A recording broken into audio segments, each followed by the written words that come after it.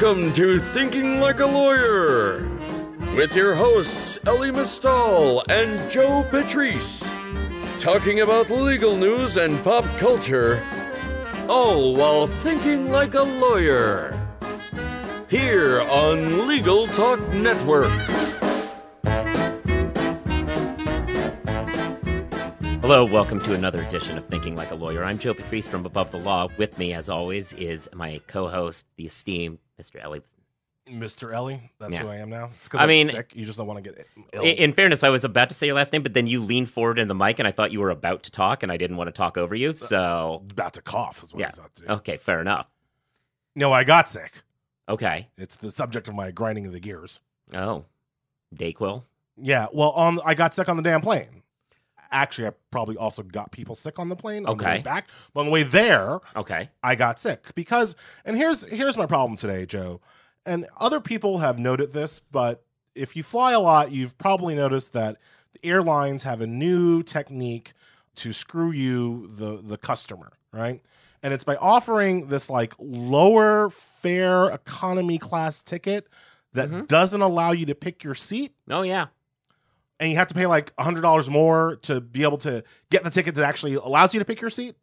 Right. So I know about this trick. Well, my wife knows about this trick, and so we avoid it quite often. But when I am sometimes flying for business, as I was this week, I went out to LA to do a First Amendment talk at Berkeley Law School.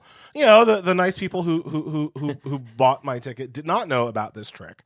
So the ticket, which I was happy to be provided, didn't let me pick my seat. Yeah. Which means that I had choice A, flying cross countries. And just for those who haven't actually met me, I am an over 300-pound African-American male. I don't need to be in a middle seat for 6 goddamn hours on a flight. But I couldn't pick my seat.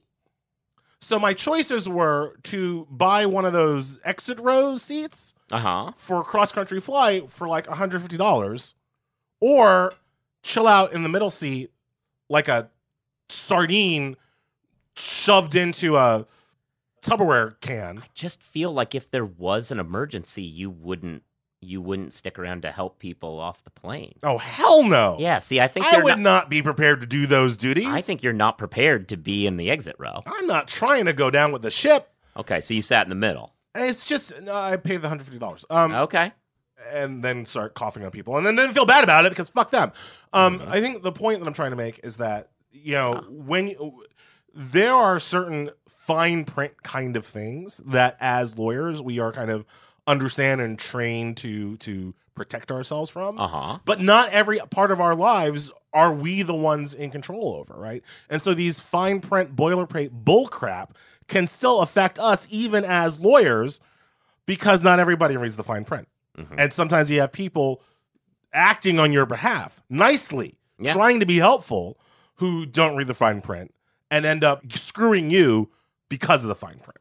Yeah. It should be stopped. It should be made illegal. I'm not sure there's fine print in this. It should never be allowed to happen. I mean, they tell you pretty up front that you're not getting a seat. No, they don't tell you that. They really don't. Yeah.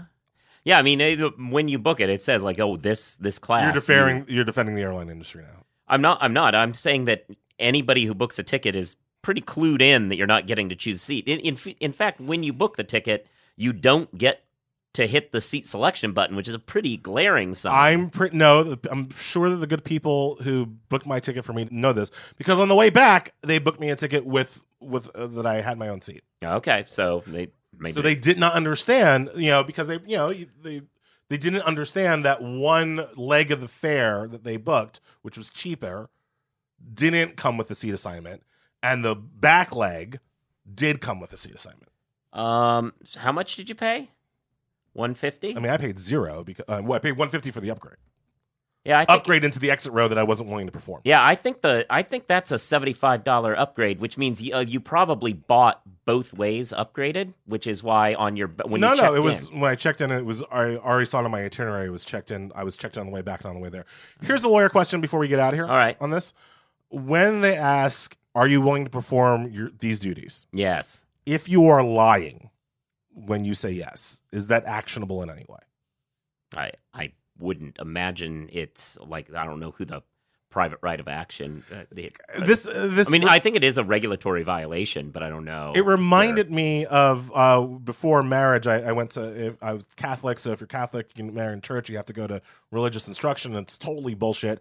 I only did it for the trumpets. I wanted to get married in the church because it was a pretty church, and so like I had to do the training.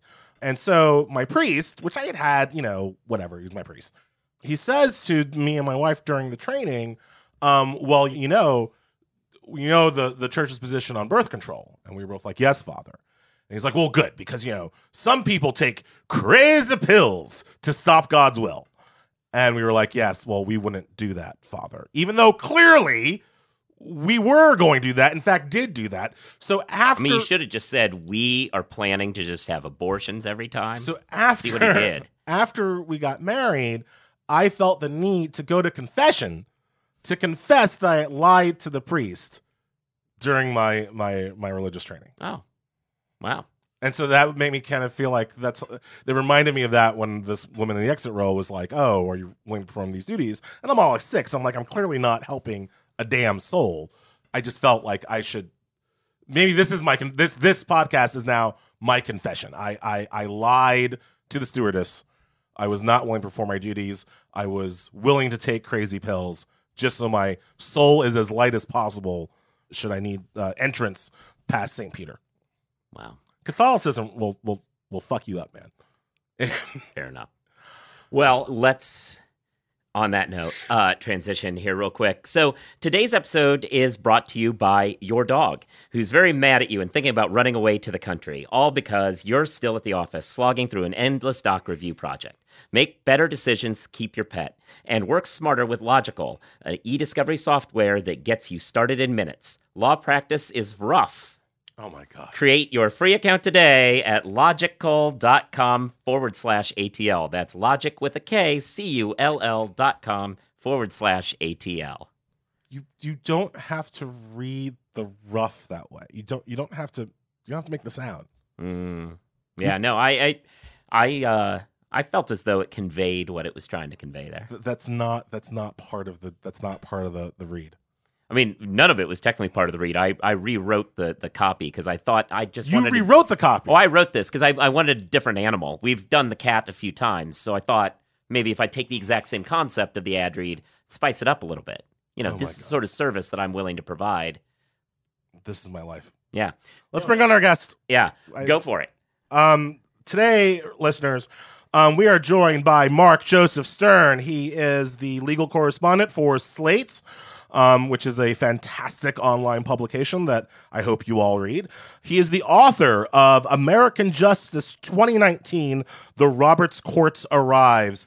It's a very good book about basically everything that happened last year at the Supreme Court, really getting into the backstory of how these cases kind of presented themselves to the Roberts Court, and really examines the critical role John Roberts played in last year's term, and has some thoughts about how roles he might play in this year's term. Mark, thank you for joining us. Thank you so much for having me on. I loved hearing all of those weird straight people stories beforehand. I feel like getting married in a Catholic church is a heterosexist microaggression, but I'll accept your apology off the air. No, fair enough. It's in fairness, it was terrible for all. But dude, the trumpets at my wedding were so they hit the raft. It was amazing. Anyway. Oh no, and they don't allow trumpets at any other kind of church. Not that I was aware of. Fair enough. Mark, you wrote a book about last year's term, and you're really focused on John Roberts' role in shaping what our legal system is going forward. Can you give us just a brief overview of how you view Roberts? Because I feel like there are quite a few people who view Roberts as some kind of swing vote, some kind of centrist that can kind of save us from the full excesses of the Trump era. That's not the portrait of Roberts I get from your book. No, absolutely not. So it's a bit of a contradiction because Roberts is the swing vote on the court, but he is not a swing voter.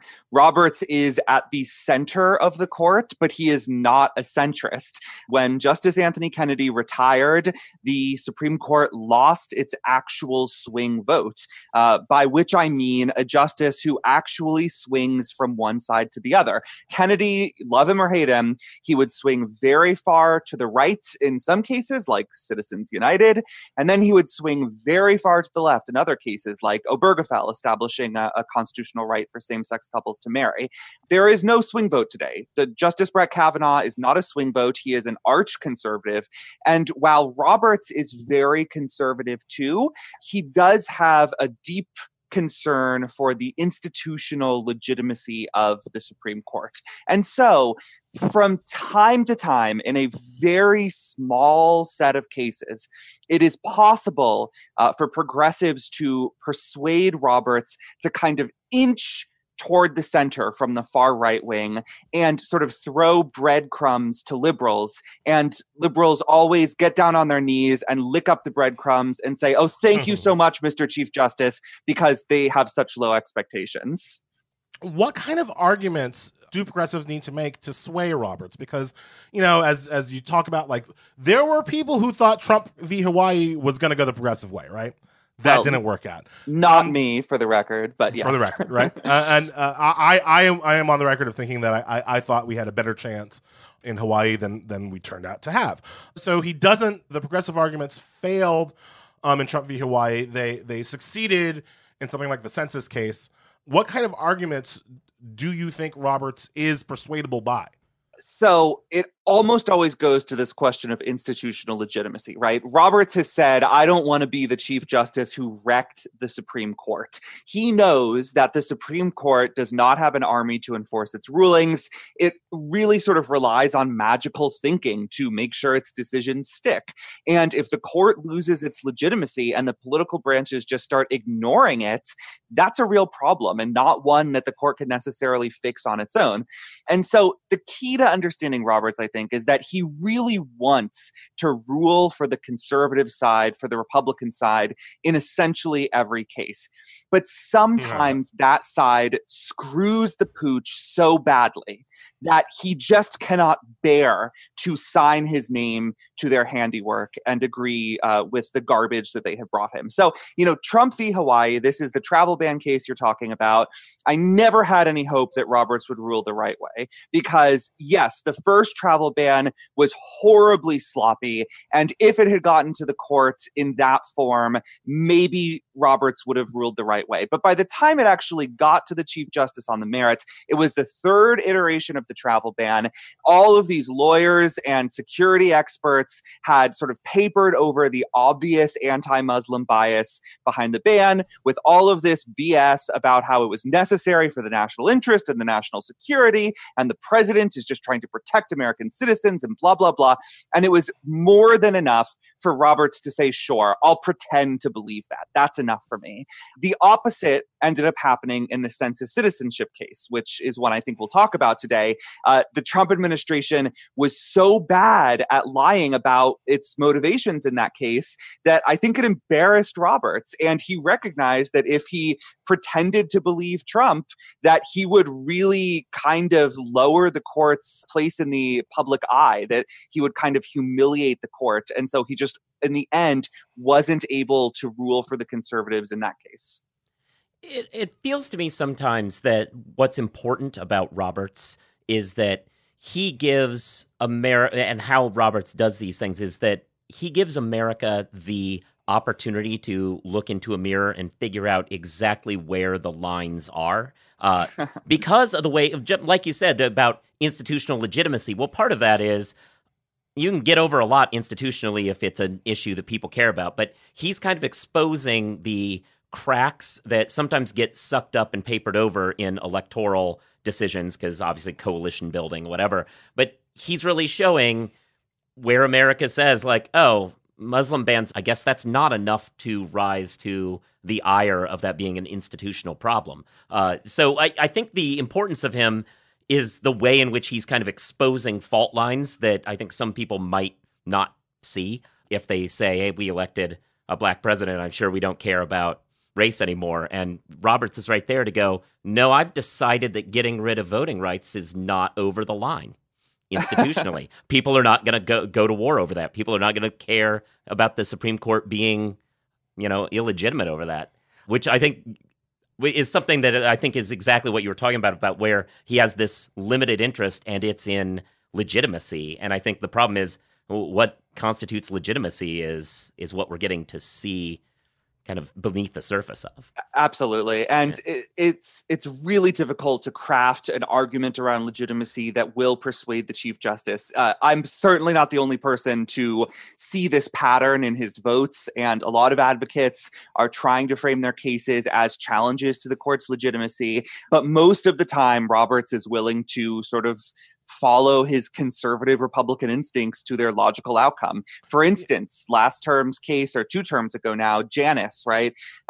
Crushing public sector unions by overturning laws in 22 states in the District of Columbia that simply allow unions in the public sector to collect fair share fees from workers to cover the cost of collective bargaining. This is not a big deal. This is not a threat to any constitutional value. This is unions saying, hey, we're bargaining over your ability to take breaks and go to the bathroom and have healthcare. So we're going to collect a few nickels from your paycheck to make sure we can keep doing that. And John Roberts joins an opinion that says that is a dire threat to freedom of speech. It's compelled political speech. These laws must end right now. The unions should be grateful for the windfall they've had so far. These evil conspiracies. Basically, it's a Fox News decision, right? It could have come out of the mouth of Bill O'Reilly. And to Roberts, no problem at all. He doesn't think that's a threat to the court's legitimacy. And frankly, based on the limited fallout from Janus, I think he might have been right. 40 years of precedent is a real question of legitimacy right up until it isn't. Yep. Yeah, I mean, look, my take is that Roberts, going along with what you guys are already saying, it's that Roberts doesn't want to be Roger Taney, right? Like, he doesn't want to go down as a guy who started a war. And anything less than that, if he believes that it's less than that, he's going to go for. But Mark, to your point about how advocates are trying to craft their arguments to make a legitimacy challenge that Roberts generally is willing to wave away, it seems like if you're a progressive, what the real hope is not that your advocates are going to persuade Roberts. It's that the other side is going to be just that dumb. And that's really, I think, the lesson of the census case, right? Like that the Republican side, the conservative side, was just too dumb for even Roberts to stomach. It's nothing that the progressives did to convince him. It's that the conservatives screwed the pooch. Totally. I mean, the census win is not a kind of durable strategy for the progressive movement because it only happened, the Chief Justice only joined the liberals to block the citizenship question on the 2020 census because the Trump administration was so incredibly stupid in going about this conspiracy to add the citizenship question and pretend like they were doing it to enforce the Voting Rights Act, and so bad about lying under oath in court, which they did over and over again, by the way, not that it seems to matter anymore, but they were so bad at crafting these lies and keeping their stories straight. I mean, you can read different depositions and it's clear that they did not think they would face serious scrutiny, but they basically what happened is progressives got a great judge in New York, U.S. District Judge Jesse Furman. He really drilled down in discovery and all of these lies and all of this mendacity surfaced, and it all proved that the citizenship question was designed to basically lower the response rate from immigrants and Hispanics, to deprive them of representation, to boost white voting power, and that the Voting Rights Act explanation was a laughable pretext. And John Roberts looked at all of this evidence, a veritable mountain of evidence, and said, at the end of the day, I just can't approve of this. I cannot pretend like I'm not seeing what I'm seeing. And I don't think there will ever be another case like that, because at a bare minimum, I think that most of Trump's bureaucrats and Confederates are smarter than Wilbur Ross, the Secretary of Commerce, who was sort of the ringmaster of this when he wasn't dozing off at meetings. And I think that moving forward, it's going to be a lot more difficult to find these cracks in the facade of pretext. Yeah, so I was going to ask a different question, but since you brought up Trump's henchmen, what's again, this isn't really in your book, but what's your impression of Noel Francisco? Is he, as henchmen go, is he particularly effective? Is he particularly ineffective? Is he just a mere functionary that's playing with a rigged hand? He already knows he's going to win. I think he's really effective. I think he's excellent at arguing. I actually sort of enjoy watching him in a perverse way. I mean, it's masochistic because he's making these horrible arguments that are totally dishonest and quite often built on falsehoods.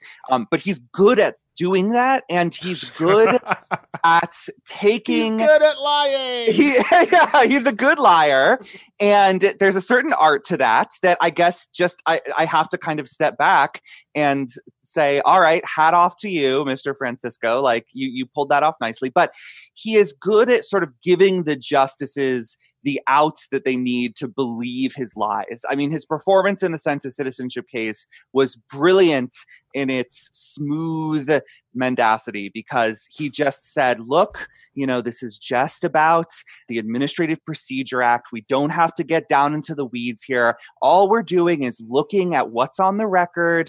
We don't have to get into all of these depositions and whatever. And as we now know, he initially won over the Chief Justice, right? Joan Biscuit has reported he was going to win that. That he was going to win that. Roberts sided with the administration before changing his mind.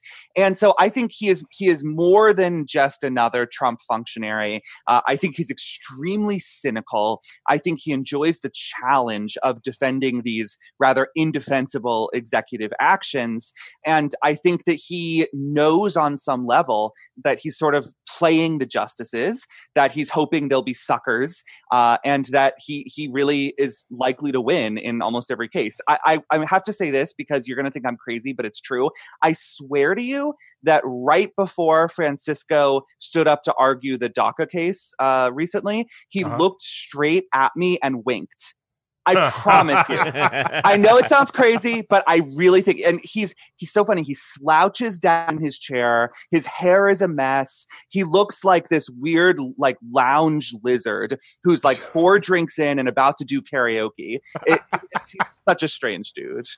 It sounds like the George W. Bush, like, we got to stop these terrorists. Now watch this drive, right? Like, he just exactly. wants. It's like the perfect criminal. He wants somebody that can appreciate what he's about to pull off.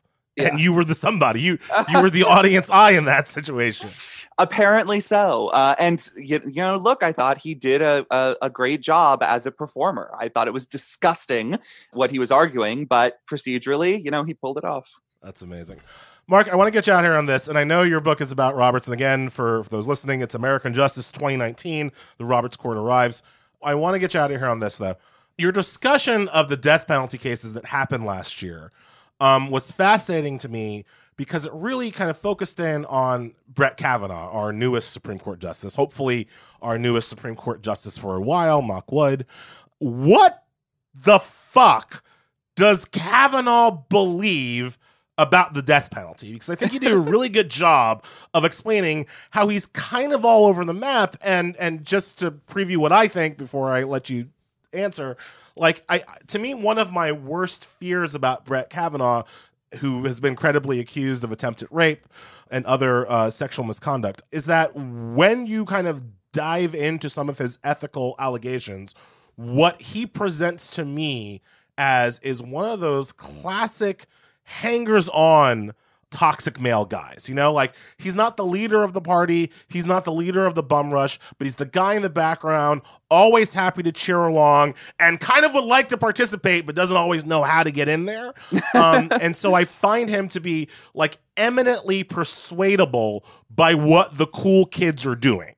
And when you look at his death penalty decisions last year, it really seems like sometimes he thought Gorsuch was the cool kid. Sometimes he thought Roberts was the cool kids. But as opposed to having any kind of core belief himself, he was just trying to figure out if he wanted to please Gorsuch or please Roberts at any given moment, or or please Thomas or whoever.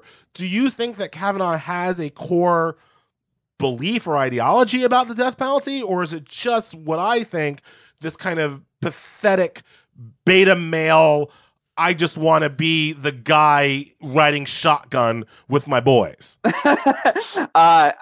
Very vividly put. I'm glad you said that, because I have been observing Kavanaugh for more than a year now, frequently in person as he's performing on the bench. And the one thing I feel like I know for sure is that this is a dude who wants to be popular.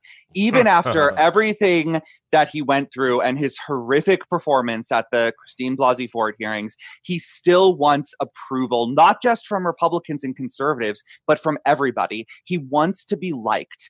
He does not want to be scorned or despised, even by people he may perceive to be his enemies. And that really separates him out from Neil Gorsuch, who is a nihilist, who does not care what or the Clarence general Thomas, who went through arguably what Kavanaugh went through and came out like all the more bitter and just vengeful because of it. Yeah. Dahlia Lithwick, my colleague, described him as a one-man vengeance machine. Clarence Thomas truly is that. Kavanaugh is not that.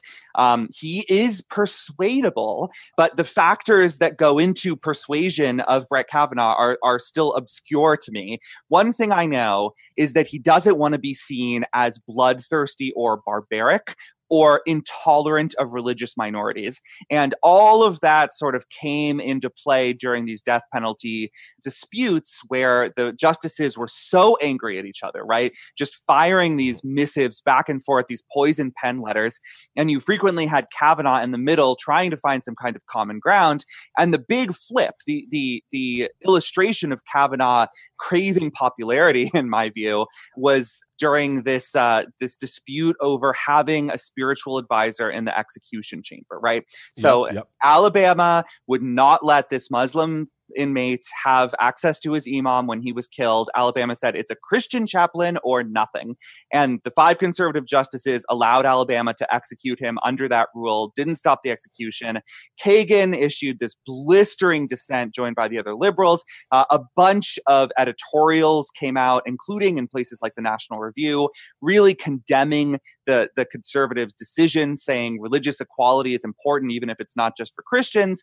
And then a few months later, when Texas wanted to execute a Buddhist inmate and denied him access to his spiritual advisor and said you can only have a Christian chaplain. Guess what happened? Kavanaugh flipped. And Kavanaugh joins with the liberals and blocks the execution and has this totally pretextual reason for this flip. But the actual reason is very obvious, which is he didn't like everyone screaming at him after the Muslim guy got killed.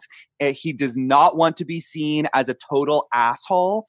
And he wanted to kind of bask in the glow of praise that he knew he would receive if he blocked this execution. That's my read on him. It's maybe a little shallow, but I don't think he's that deep of a dude in the first place. I mean, it's so weird though, because I mean, we are trained as lawyers and as legal pundits and as people who watch this stuff, we're trained to kind of understand that the court doesn't give a damn about, their clippings. They don't get high on their own supply. That's the benefit of having a lifetime appointment. And we are trained to feel that like Gorsuch just doesn't care what you say about him. He's there for life, yo. Same with, Roberts. Sometimes as they get older, we understand they have a little concern about legacy stuff. Yeah. How they'll be viewed by history and on the, in stone tablets, but kind of, day to day, they don't really give a damn. Your contention, and I think mine too, is that Kavanaugh seems to, he's reading the National Review at least, right? Yeah, that's right. Which I guess that's better than the Federalist, right? Yeah. He's at least getting a little David French from time to time. I don't know. I mean, that's why Gorsuch strikes me as, to the extent there is any kind of a swing where you could engage in kind of litigatory strategic essentialism, you could aim for Gorsuch with some bullshit, this is really a core libertarian value, and really try and get him to be, because he doesn't care about anything but his firm belief that Ayn Rand was right or whatever the hell, and you can just go for and I don't think it's a viable strategy to win all the time, but I almost feel like that's the one that you could almost swing because he doesn't care. Yeah, absolutely. As Mark, Joe, and I talk about this a lot on the show, but the danger of Gorsuch is that he believes this crap, right? Yeah. Like Scalia and Thomas, they kind of knew that originalism was really just an agenda, a way to get the Republican ideology through. But Gorsuch, kind of hatched as he was, almost like incubated by the Federal Society, actually has the misfortune or sometimes fortune of actually believing that originalism is a thing.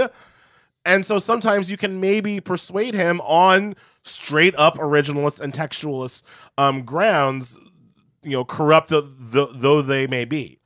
Yes, although not in cases with real partisan valence, right? You're not going to get him on the next Bush v. Gore, or even something about guns or campaign finance or abortion, right? But on these smaller issues, especially criminal justice, Gorsuch's vote is absolutely gettable and has been gotten. There have been a number of 5-4 decisions with Gorsuch joining the liberals in, say, striking down criminal statutes as void for vagueness, or enforcing the Sixth Amendment right to a jury trial, or I think we'll see soon arguing for the right to confront your accuser in court. He's expressed a real interest in reviving that.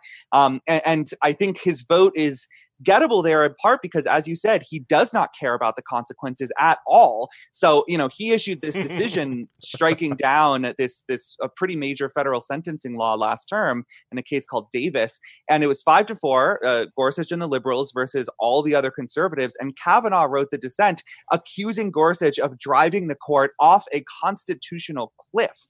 I mean, Kavanaugh was apoplectic, basically saying, "You're soft on crime, Neil. You're letting all these bad people out of prison." And Gorsuch did not care at all, because that's just who he is. He was hatched in a Federalist Society lab, like Jurassic Park style. He popped out of that egg talking about like James Madison's original intent.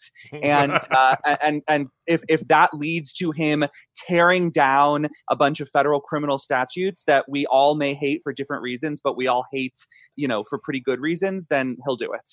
Sorry, last question. I know I said the last one was the last question, but you just made me think of something else.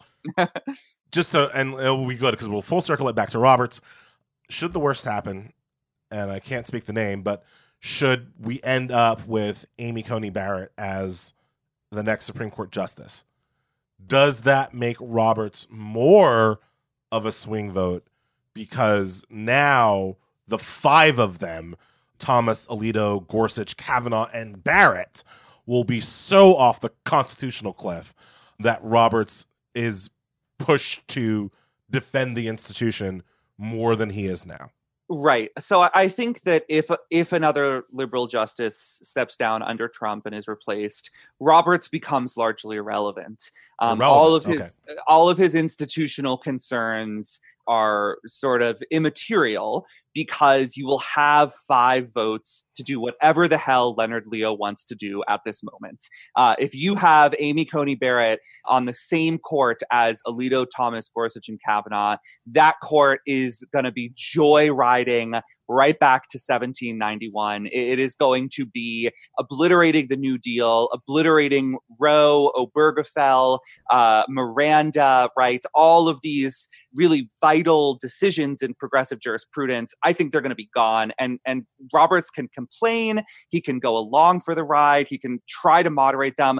But as Brennan always said, with 5 votes, you can do anything around here. And once Roberts is pushed out from the middle and that conservative faction has an extra hardcore nihilist, then Roberts doesn't matter. Yeah. Okay. So great. Yeah. I wish I had ended that earlier because now I want to drink.